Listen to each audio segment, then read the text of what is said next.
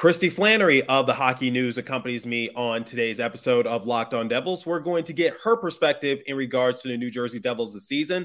We're going to talk about her MVP of the team, her underrated asset, and also her X factor. We're also going to talk about the offseason and her expectations moving forward. And before we begin today's episode, I just want to give a shout out to Kristy. She was a trooper throughout the episode because she actually had to see her doctor because she had some sort of eye issue. She talks about it early on during the interview. So I just wanted to give credit where credit is due. Kristy, you were a trooper, and I appreciate your dedication and also your commitment to appearing on my show. There's a lot to break down in today's episode, Locked On Devils with Kristy. Buckle up, everybody. You're Locked On Devils, your daily podcast on the New Jersey Devils. Part of the Locked On Podcast Network, your team every day. Hi, this is Bryce Salvador, and you're Locked On Devils with Trey Matthews.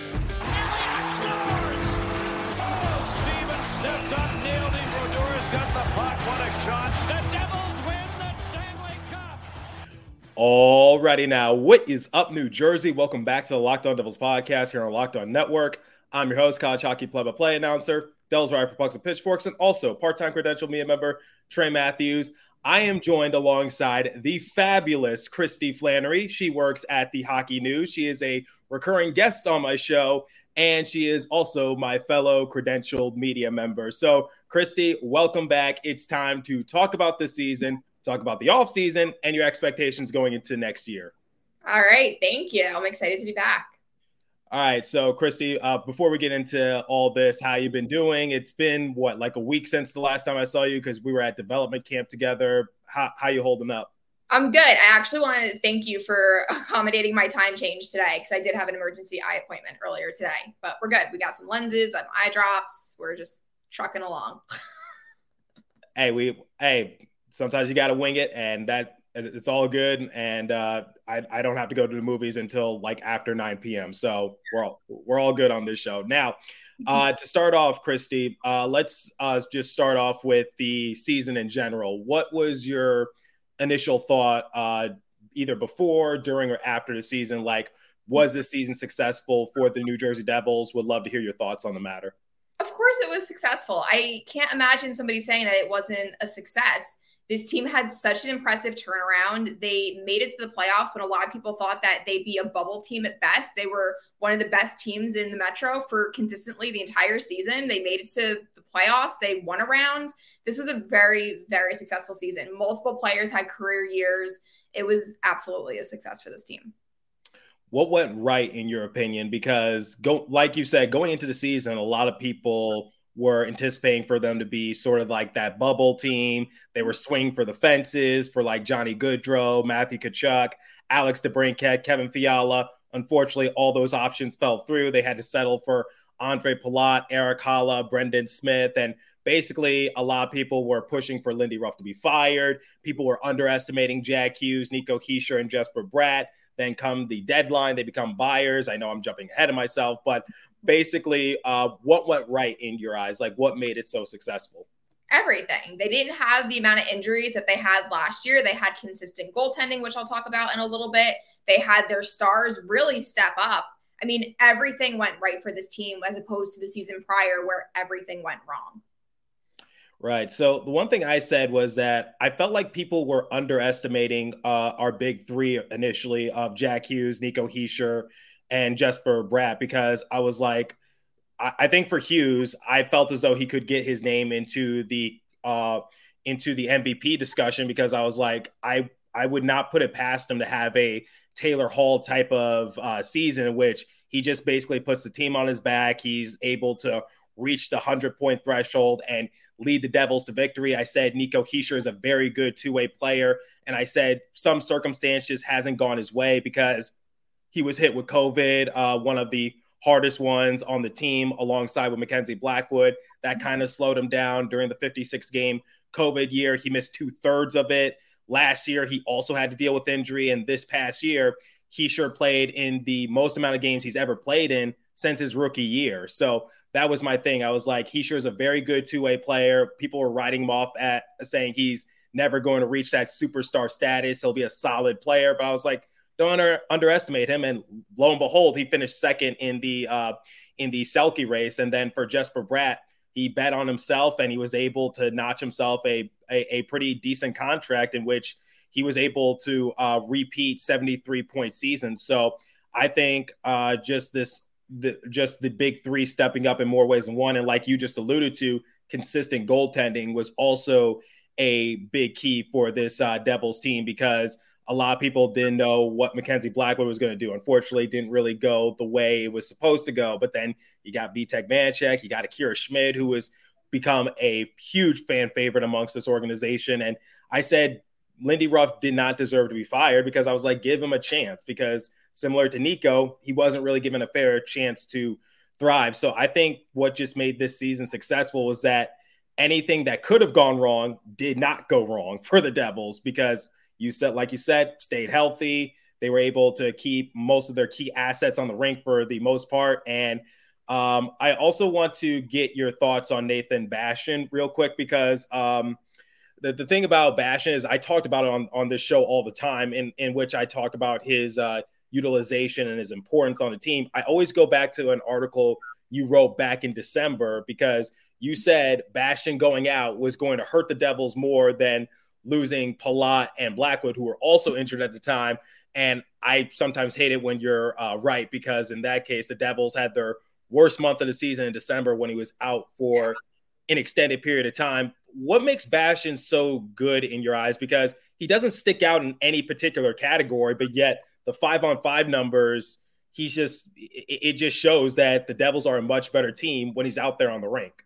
He knows his role.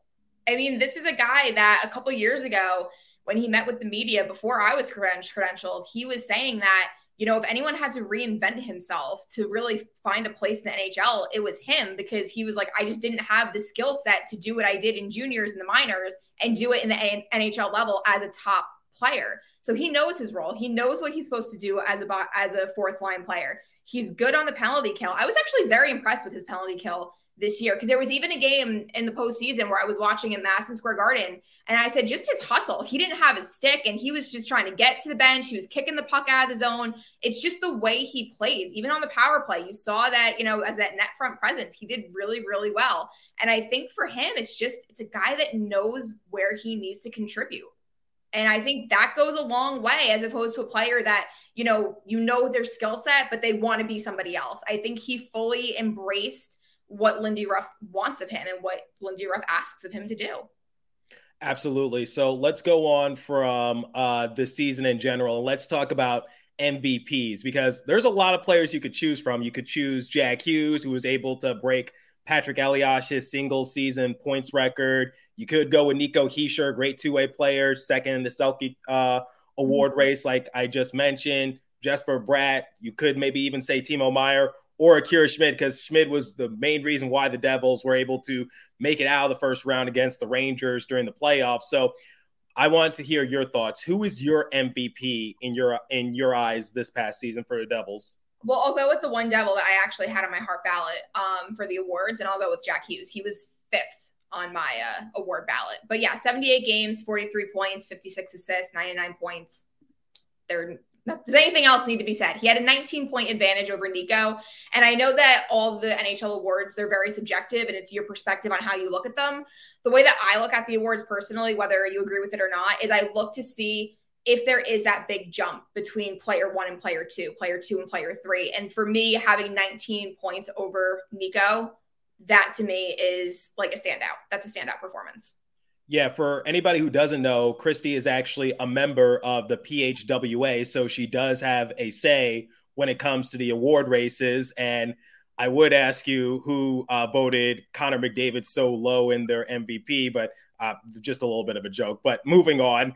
The thing I say about Jack is that I think for me, it's the narrative, because I always say like stats are important, but I think if you have a good narrative story, you have a good chance to win the Hart Memorial Trophy. Because my thing is like for Connor McDavid, and I'm not saying he did not deserve to win. He wholeheartedly deserved to win. But if I had to make a case as to why Jack should get it over him, the one thing I always lean on is the narrative. Because we expect for McDavid to light the NHL world on fire. We expect for him to, put up these godly type of performances. And the same can be said for a lot of other athletes and other major sports. There's a reason why someone like LeBron James won't win the MVP every year, or Tom Brady in the NFL, or whatever the case might be, because you expect that kind of thing. You expect that kind of greatness from all these players. I say for Jack, it's like, let's look at the narrative. Last season, he was out for a good amount of time, and the Devils struggled mightily when he went out the second game of the year, and he didn't return until like late November, early December. The Devils were struggling. But when he comes back, the Devils were one of the best offensive teams in the league in my eyes, but people didn't really notice it. And that's the thing I always said was, like, last season, the Devils, in my eyes, they were one of the best offensive teams in the league, but it didn't matter because if they scored 4 goals, then they let out 5 and then they lose and people just forget about it. Mm-hmm. So my thing was for Jack is like, look what he was able to do this season. He stayed healthy and he was able to break Patrick Eliash's record, a record that has stood in the Devils organization for over 20 years. So that's my thing. And the Devils had a historical season. They had the most wins in franchise history. They had the most point turnaround in NHL history. So, and who's at the helm of it? Who's getting either the goals or the assists? It's Jack in my eyes. So that's my thing, which is I look at the narrative for it. And I actually wrote a paper on that for one of my assignments. I said, if I had to make a case as to why Jack should get the MVP, the Hart Memorial Trophy over McDavid, that's where I'm going to lean towards, which is the narrative and what Jack had going against him and how he was able to basically suppress all those allegations or just doubt that a lot of naysayers were projecting on him. Well, and the awards are always interesting to me. And that's why they have so many of us, voting, because you have a different opinion for it. This year, for me personally, and it's not just the Hart, it's across the board, there's certain performances that just deserve recognition. And what Connor McDavid did, honestly, was just dumb. Like, his numbers were ridiculous. But right. If you look at the rest of my ballot, I go by who was the most important to their team. So my ballot was Ullmark at number 2 over Pasternak, because I look at what he did as goaltending, look at his record, and then try and argue with me. Mikko Rantanen, I had at 3, Jason Robertson at 4, and Jack Hughes at 5. So my ballot looks to, like, the casual fan, my ballot probably makes no sense. But I can make a case for every single one. Absolutely. It's always subjective and people have different perspectives on it. Before we continue with today's episode, I want to tell you guys about FanDuel because I want you guys to make some extra money. And as always, please remember to gamble responsibly. So take your first swing at betting MLB on FanDuel and get 10 times your first bet amount in bonus bets up to $200. That's right, just $20 and you'll land $200 in bonus bets, win or lose. That's $200 you can spend betting everything from the money line to the over and under to who you think is going to hit the first home run of the game. All on an app that's safe, secure, and super easy to use. Plus, when you win, you could get paid instantly. There's no better place to bet on MLB than FanDuel, America's #1 sportsbook. So sign up today and visit FanDuel.com/lockedon to get up to $200 in bonus bets. That's FanDuel.com/lockedon. FanDuel, official partner of Major League Baseball. Okay, let's get back to our discussion with Kristy Flannery of the Hockey News. Take it away once again. So going from MVP, let's look at maybe an unsung hero on the Devils. And maybe we already talked about this player, but in your eyes, who did really well for the Devils but won't get the recognition that they deserve? So this I changed my answers to this just because of what I've been seeing online lately. I think it's just like ludicrous. The Devils do not make the postseason without Vitek Vanacek. And I think a lot of people are forgetting that what he did in the regular season to even get the team to a point where they were competing against the Rangers. And granted, Akira got them to the Carolina series, but if Vitek didn't do what he did, this team was not going to be in the playoffs, and especially, or they were going to be the bubble team, because goaltending is a really difficult situation, because when the team's winning, you kind of look at the Jack Hugheses. It's like, oh, well, yeah, they're winning because look what Jack did. Look what Dougie did. Look what Nico did. But the minute the team loses, It's because of the goaltender, and people kind of forget everything that happens in front of them. And it's kind of sad to see so many Devils fans turn on Vitek this summer when he joined Brodeur as the only goaltender in Devils history to have 30 plus wins. He went, November, 9 starts, 8 wins, January, 8 starts, 8 wins, 18 wins, 13 wins out of 18 starts against the Metropolitan Division. He had a very strong regular season. And when you enter the postseason, you look at Akira, and he obviously did not have any playoff experience. Vitek had 3 games over 2 seasons. So it's not like Vitek had this, Connor Hellebuck or UC Saros experience in the postseason, because he didn't.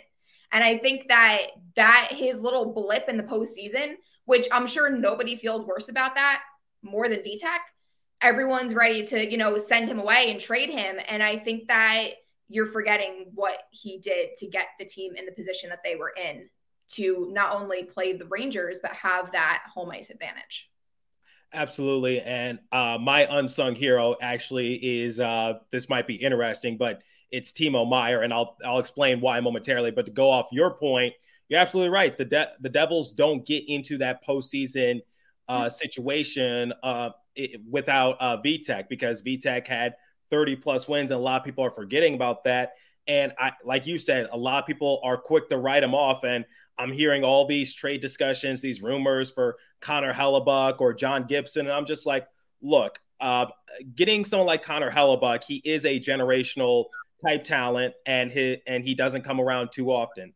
I'm not going to condescend his playing, but getting him and just being uncertain about his future with the organization, that's a huge red flag in my eyes. And people are so quick to write off Vitek. I'm just like, he had 30 plus wins. Yes, his postseason showing was not all that great, but you could say the same for a lot of other players as well. But we're not going to put them under the microscope all that much. So that's the other argument, is that when you look at the postseason and you have fans say, well, look at Vitek's play versus Akira's play. And again, you can't diminish what Akira did. It was outstanding to watch what he was able to do. But at the same time, the team as a whole played a lot better in front of Akira than they did in front of Vitek. They didn't take half of the penalties and put Akira in the position to be basically on the penalty kill for half of the third period like they did with Vitek. And I think when you look back at those games, it wasn't just Vitek finding his rhythm. It was all of them trying to find their rhythm, because a lot of them didn't experience like playoff hockey against the Rangers, who really were experienced in the playoffs. So I think a lot of it is, again, it's subjective, but I think that Vitek got a lot of hate for the postseason. And again, I'm not saying he had a great performance, because he didn't, but I think there's a lot more to it than just black and white.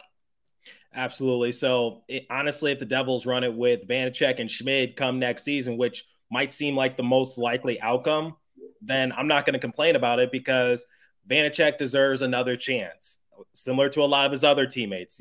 And I know Schmid was the reason why the Devils were able to get out the first round. And we all love those underdog stories and things of that nature. But let's not crap on Vanacek and give up on him this quickly, because a lot of people are forgetting what he was able to do during the regular season. And I think, having that sort of humbling experience, I expect for Vanacek to come with a sense of urgency come next season. And I think we can expect something a little bit better from Vanacek in that sort of way. So correct me if I'm mistaken for my unsung hero, Timo Meier. So a lot of people point to Meier and say, like, he wasn't scoring a rapid amount like he was for the San Jose Sharks. But my thing is like, okay, you're expecting for him to put up Jack Hughes type numbers when there's already a Jack Hughes on the team. Like, I would like to think that Meier is like the third or fourth guy in line when it comes to giving him the puck and trying to score, because you got Hughes, you got Hischier, you got Bratt, who are already accustomed to the system. For Meier, the reason why the Devils added him, I think one of the big reasons why, is that one of the complaints that a lot of people had for the Devils was that they were too, quote unquote, soft. So they needed someone to be a little bit more aggressive. And when they added Meier to the mix, I think they became a lot like, he's racking up the hits. He's playing a lot more aggressive. He's a big power forward down there, and no one's going to bully him near the net. And I saw this during the playoffs as well. He didn't score a single point in round one against the Rangers, but you saw it firsthand in the press box, and I wish I was there, but still, it's like, what was Meyer doing? He was racking up the hits. He was giving Igor Shesterkin some sort of hell, getting into his head a little bit, because Meyer is that much of a menace. And Jacob Trouba just got tired of him and basically, yes, laid him down. But at the same time, it's just like, we saw it in round one. We saw it in round two. Meyer's a lot more aggressive. He's a lot more physical. He just adds a different flair to the roster. And Lindy Ruff even acknowledged that, saying that Meyer is just a player that of his caliber is something that doesn't come around too often. And a lot of players on the Devils team, they just couldn't do it because they can't match his size. They can't match his physicality. So I actually loved Meyer's production from a physical standpoint, from an aggression standpoint, and just changing the dynamic of the team. And now he is capable of getting 40 goals. Don't get me wrong, but it's not his job to do so. And he was one of the main reasons why the Devils power play improved, because they went from 18th ranked in the entire league to finishing in 13th. I get it.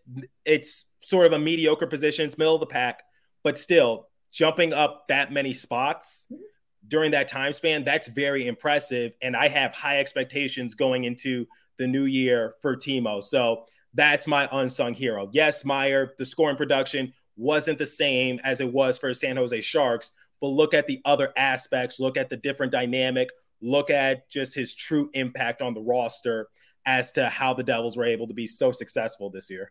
Well, the Devils aren't going to win anything with 12 Jack Hugheses, as great as Jack is. You need that diversity. You need that, grit. Everybody plays a role, and you need that, diversity. And that's why after last 2 seasons ago, Fitzgerald said, we have a lot of the same on the roster. And he said, I don't want a lot of the same, because a lot of the same is not going to win you anything. So you need those kinds of players like an Eric Holla, an Andre Palat, a Timo Meyer to complement the players that are very similar, like Jack and, Jesper Bratt. Absolutely. So moving on from unsung hero, let's look at an X factor you have on the team. So someone who gets a decent amount of praise, maybe not the most praise, but at the same time, people might still overlook them. So that happy medium between being an MVP and an unsung hero, who's your X factor on the roster? When I was preparing for this, my husband had one name, and we already know what that is. But you know what? I'm going to actually agree with him. I'm going to say Siegenthaler. I don't think that Siegenthaler gets the credit that because I think when you look at defense, especially defensive defensemen, you're not going to notice when they're doing things right.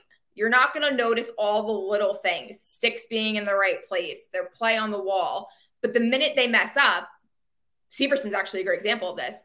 Everyone wants them off the team. And I think for Siegenthaler, he gets praise for what he does, but not like even this year, he had a career year offensively, but nobody's really talking about it. No one's saying anything about it because you're looking at Jack's year. You're looking at Dougie's year. You're looking at, Nico's year. And Siegenthaler is, he's a quiet guy in the locker room, at least around the media. And he just seems like a guy that just goes about his business and he does everything right. I mean, yes, he is the top defensive pair along with Dougie, but when you look at that pairing, your focus is usually on Dougie Hamilton. It's not on Siegenthaler. And I've always said this as somebody who does not play the game. Obviously, I can barely skate, but I don't think it's an easy task to be Dougie's defensive partner. No, but I think that's my thought on it, which gives me wanting to give Siegenthaler even more credit for what he does. Absolutely. And it's a perfect dynamic. I think this defensive partnership that the Devils have formed, because if you look at, like you said, Hamilton and Siegenthaler is going to focus more on the defensive side of things, whereas Hamilton is going to focus more offensively. And then going down the line, Hughes and Marino. Hughes is going to be focusing on the offense, Luke to be exact. And then like I said, Marino, we saw this in Game 5 against the Carolina Hurricanes, and which is why their minutes just skyrocketed. And then now I think we're projecting to see Ball and maybe Miller. So I think Miller offense is in his repertoire a little bit. It's not going to be his main priority, but at the same time, he is capable of doing it as opposed to Ball. So, and we talked about Kevin Ball during the playoffs. I think Ball is an excellent player, and I think he is definitely similar to Siegenthaler, which is very underrated, but still got a decent amount of praise. So My X factor, I would say Eric Holla, but towards the end of the season, a lot of people started to give him more praise, and a lot of people seemed to be on board when he got extended.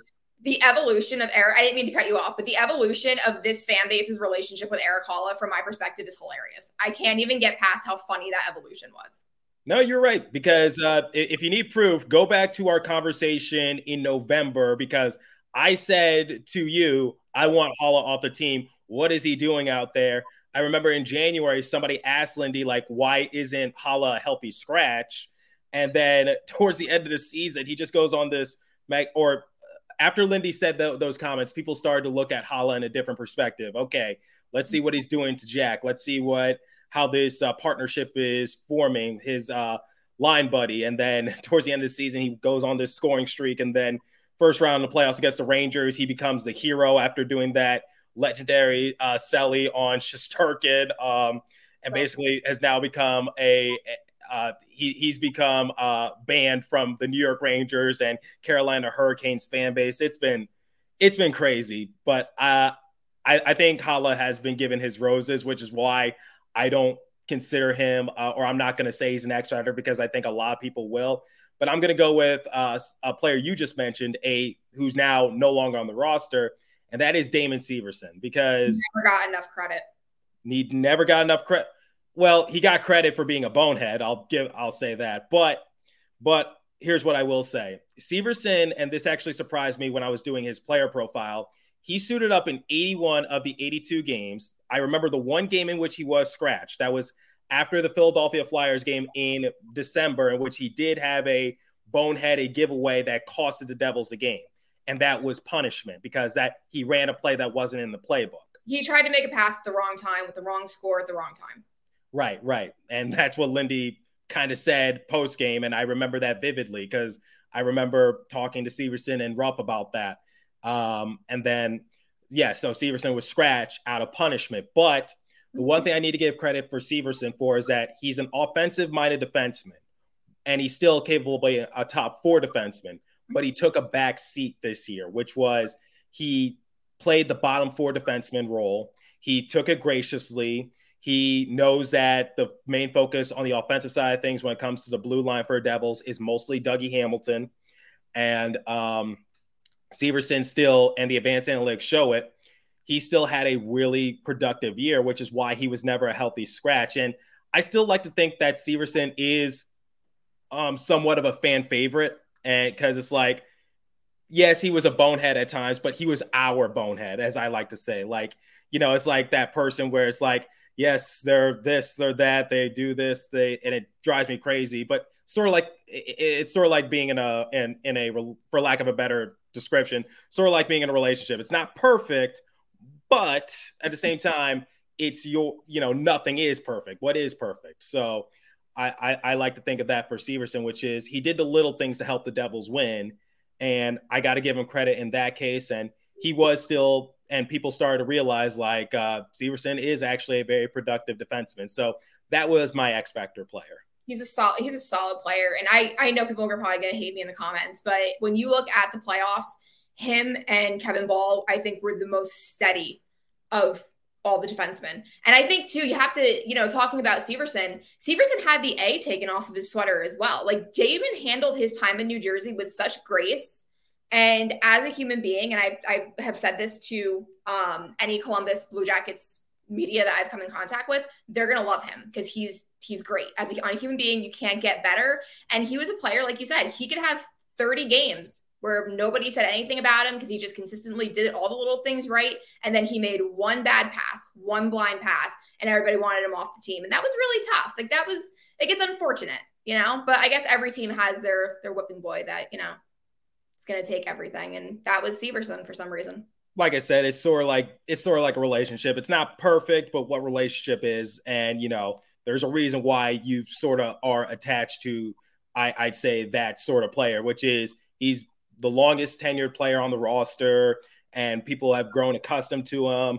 They know his true potential. And like I said, I think Columbus, they got an interesting dynamic in Damon Severson and Ivan Provorov. I think that's going to be an interesting defensive pairing. Not what I had on my bingo card, but I think Columbus should be happy with Severson and what he can do. All right.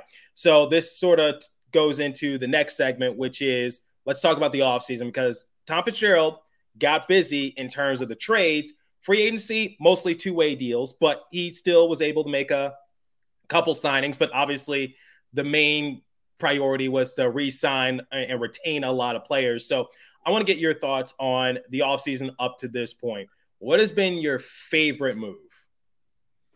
I think there were a couple. I think when you look at the roster last year, there were a lot of players that you kind of saw Lindy Ruff maneuver in and out of the lineup, depending on what he needed at that time. And I think that it would be rude to say that it was dead weight, because I've seen that term be tossed around. It's not dead weight. It's just, again, having maybe too much of the same.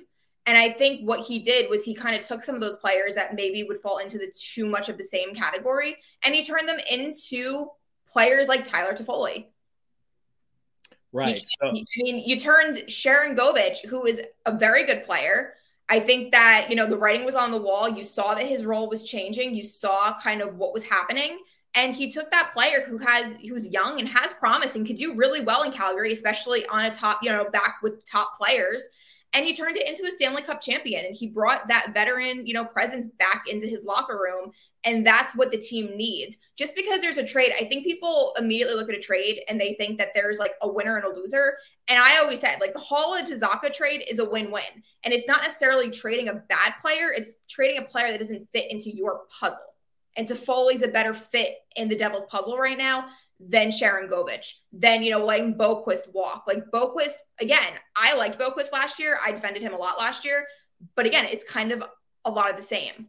So what he's doing is he's adding in the pieces that he needs, not necessarily getting rid of bad pieces, if that makes sense. Right. No, I totally get it. And I talked about it on my show before too, which was, I think for Sharon Govich is I liked him. He's a fast skater. He can definitely be a lightning rod if he gets it going. He's good on the penalty kill. But the problem is like, what's his role going to be come next year? Because if it wasn't for injuries after the Timo Meier trade, Sharon Govich was mostly a healthy scratch. And the only time he did get in, like I said, is to replace someone that's injured.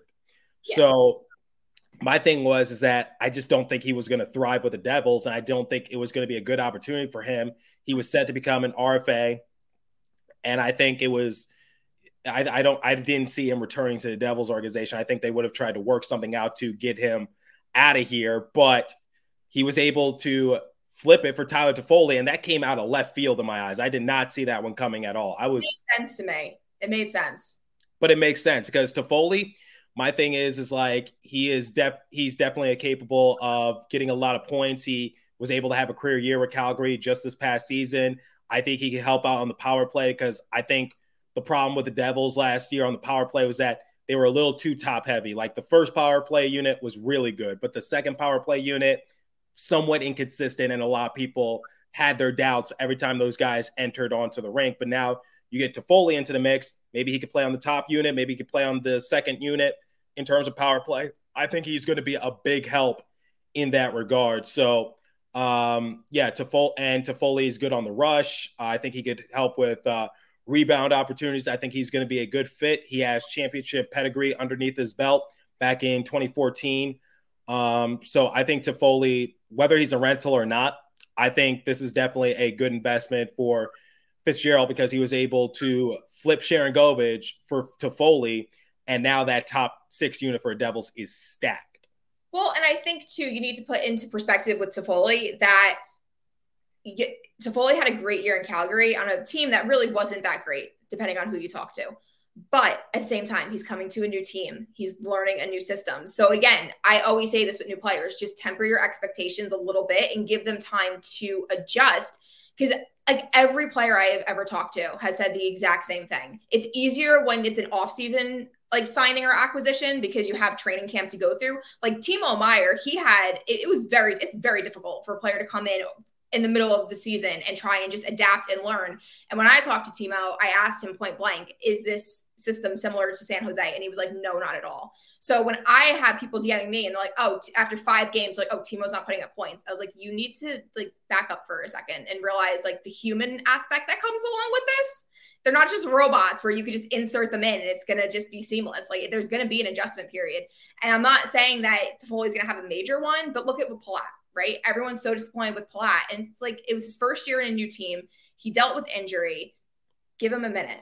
I don't think he would probably be thrilled with his season either, but give him a minute and try again, once you're fully healthy, because those are all things that affect a player's performance on the ice. And sometimes it's neglected a little bit and you don't really realize it from the fan perspective sometimes. Yeah, and it's not a video game. It's going to take time, like Tom Fitzgerald has been saying religiously to the media, which is like, look, he needs some adjustment. But I think one of the moves that I'm really excited for is, like, I could say Tyler Toffoli. That's obviously the big one, but I actually love Colin Miller. I think he's going to be an interesting fit, and I think he is the epitome of what the Devils have been trying to do the last few years, which is find defensemen that fall under the rug but have a lot of upside. So he did it with Ryan Graves. He did it with Jonas Siegenthaler. He did it with John Marino. Now Fitzgerald. He was able to trade a 2025 fifth-round pick for Colin Miller, and I think that's going to – and Miller is really good in hits. He's good in defensive point shares. His plus-minus was good. He was good in blocks. I think the less you ask out of him, the better he's going to perform. Mm-hmm. So I think Miller – in my eyes, that's an interesting one. And that's one I'm really looking forward to, especially now since you lost a couple defensemen in Ryan Graves and Damon Severson. And I think Miller can sort of do what Severson and Graves did last year, which is they might not light up the score sheet, but they're able to do the other intangibles to help the team win. Yeah. So, and I know you were in on this call, but I told Miller that a few days ago, saying you were ranked this in Dallas, you did this, you did that. How will you slide in?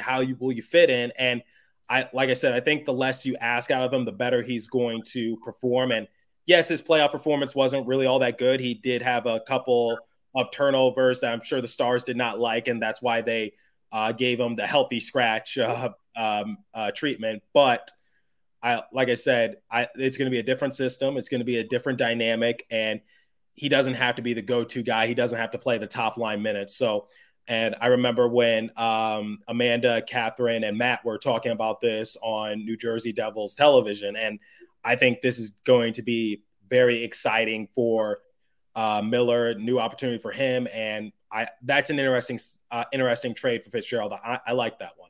Well, yeah, because when you look at it, the top four is pretty much set. Everyone knows what Devils' top four defensemen are going to be. And when you look at that third pairing, there's options. There's insurance. They have Kevin Ball, who could play both sides. You have Colin Miller. You have Brendan Smith, who could play both sides. And depending on what they want to do with, Nemec and how he's going to perform at, camp, they have options. And that's something that I think you kind of learned, especially when you went through 7 goaltenders, that having that insurance at every position is key. So when you have those potential 4 players that you can kind of play with that third pairing, it's nothing bad's going to come out of that. It's all going to be good.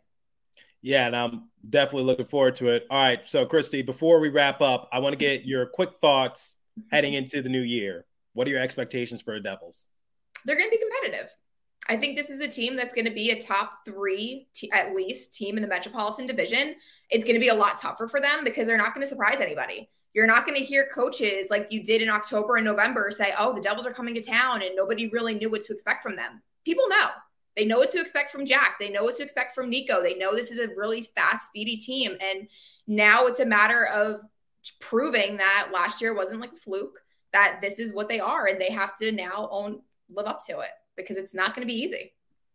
Yeah, and I'm really excited. I think the expectation is they're going to be Stanley Cup contenders, and they definitely have some good odds going their way. So, Kristy, I want to thank you for taking the time out of your busy day to join me on today's episode. Before we wrap up, where can everyone find you at? Okay, and I gotta be honest, you're so blurry at this point. I'm just like staring at my computer, hoping that this is even good, because you're just like a blob right now. Good on my end. You could find me on, Twitter. I'm on Threads, even though Threads really isn't it.